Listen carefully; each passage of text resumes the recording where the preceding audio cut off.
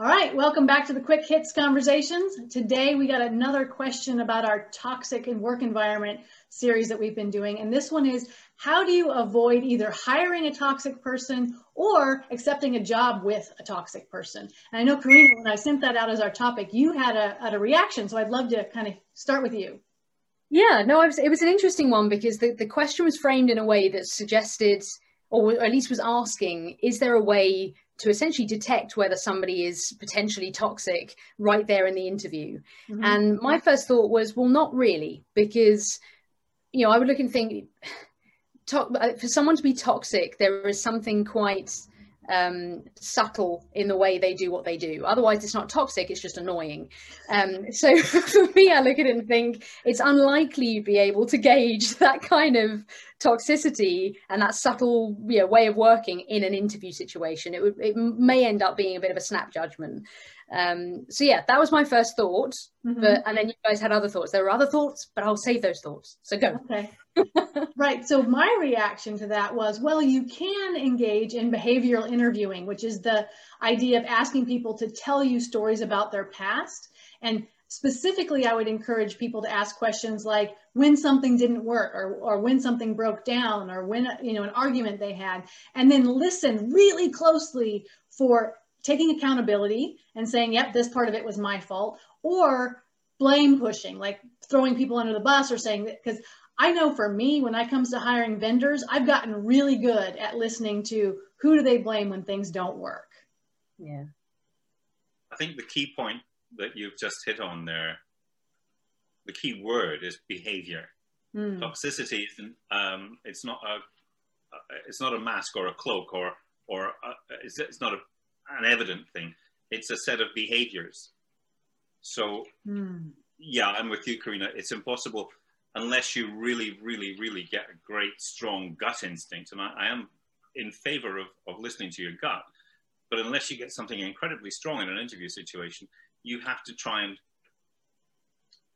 and mine for those behaviors. And yes, you can go behavioral with the questioning, but at the same time, somebody who is intelligent and toxic could have pre-prepared, could have pre-answers, and know they could hide it. Exactly. So I wonder I wonder how much you have to delve in your questioning to ensure, and how much, if you're the interviewee, how much room you have for that kind of questioning to find out you're not hiring into an organization that's led or has somebody in a position of authority who's toxic. Yeah. I think there's a massive advantage in today's market that you actually can do some research on candidates around their interview.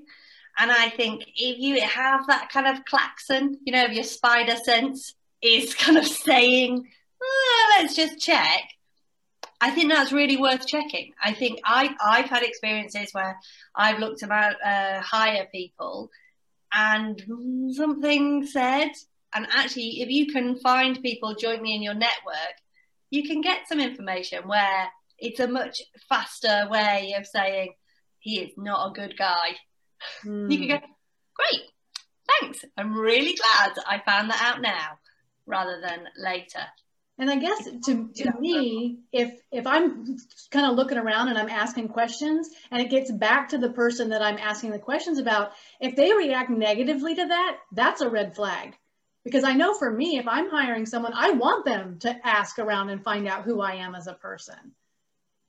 Yeah. Tricky though, isn't it? Because it kind of comes with that prerequisite, which I think, you know, all of us have mentioned at some point about that instinct that you've got to have, and whether you're a good judge of people or a bad judge of people. But bearing in mind that judgment of people is always subjective, and you know, yes, there are sort of you know, there is a consensus normally, but if, for example, Katie, if you take that approach and you think, okay, I'm going to call people from my network, you've got to rely upon the fact that the people in your network you've correctly gauged as being a good judge of those people. Do you know what I mean? Like, because if they're people who will readily go, nah, I don't like them. Nah, I don't like them. She's all right. Don't like him. You know, if you kind of think, well, I don't know if I can even trust, you know, what that person then comes out with. You know what I mean? You've got, what we need you've to got have, a person. What we need to have is trust pilot for people. Yeah. Wow. Pilot works, isn't it? Because we do want to have other people's opinion. And sometimes, I've had experiences of where really the person they've fallen out with, so they're going to tell me a time where, and if you can go to the person they've really fallen out with, especially if you're hiring internally, and say, what do you think? And that person goes, well, we really fell out, but they did it in a professional way, and no grudges are born and that kind of stuff. You go, great, they're somebody I want to be with. But you can get feelings about people. If people wince when you say, I'm thinking of hiring. Who on? Yeah, good luck. Okay. Yeah. There's a process in CBT. Go ahead, Steve. Sorry. Oh. No, up to you. So I was just saying, if someone says something like, well, they're a good worker, and that's all you get, like, that's, pay attention. Yeah. Red flag. Yeah. I think it's interesting to your point, Robin, though, when you were saying about if you can hit them with different scenarios and possibly that even relate to politics within the workplace. So, this is a hypothetical scenario. There is an issue that's broken out and somebody comes to you and has a tirade about somebody else. How do you deal with it?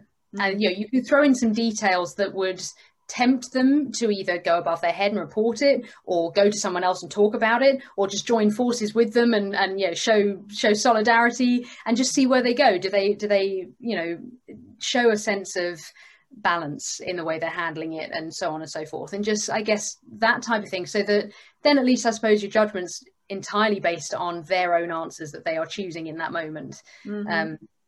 It might, I quite like that idea. Yeah. Steve, I interrupted you. What were you saying? Sorry, Robin. No, I'm saying we have a delay. You go first, Steve.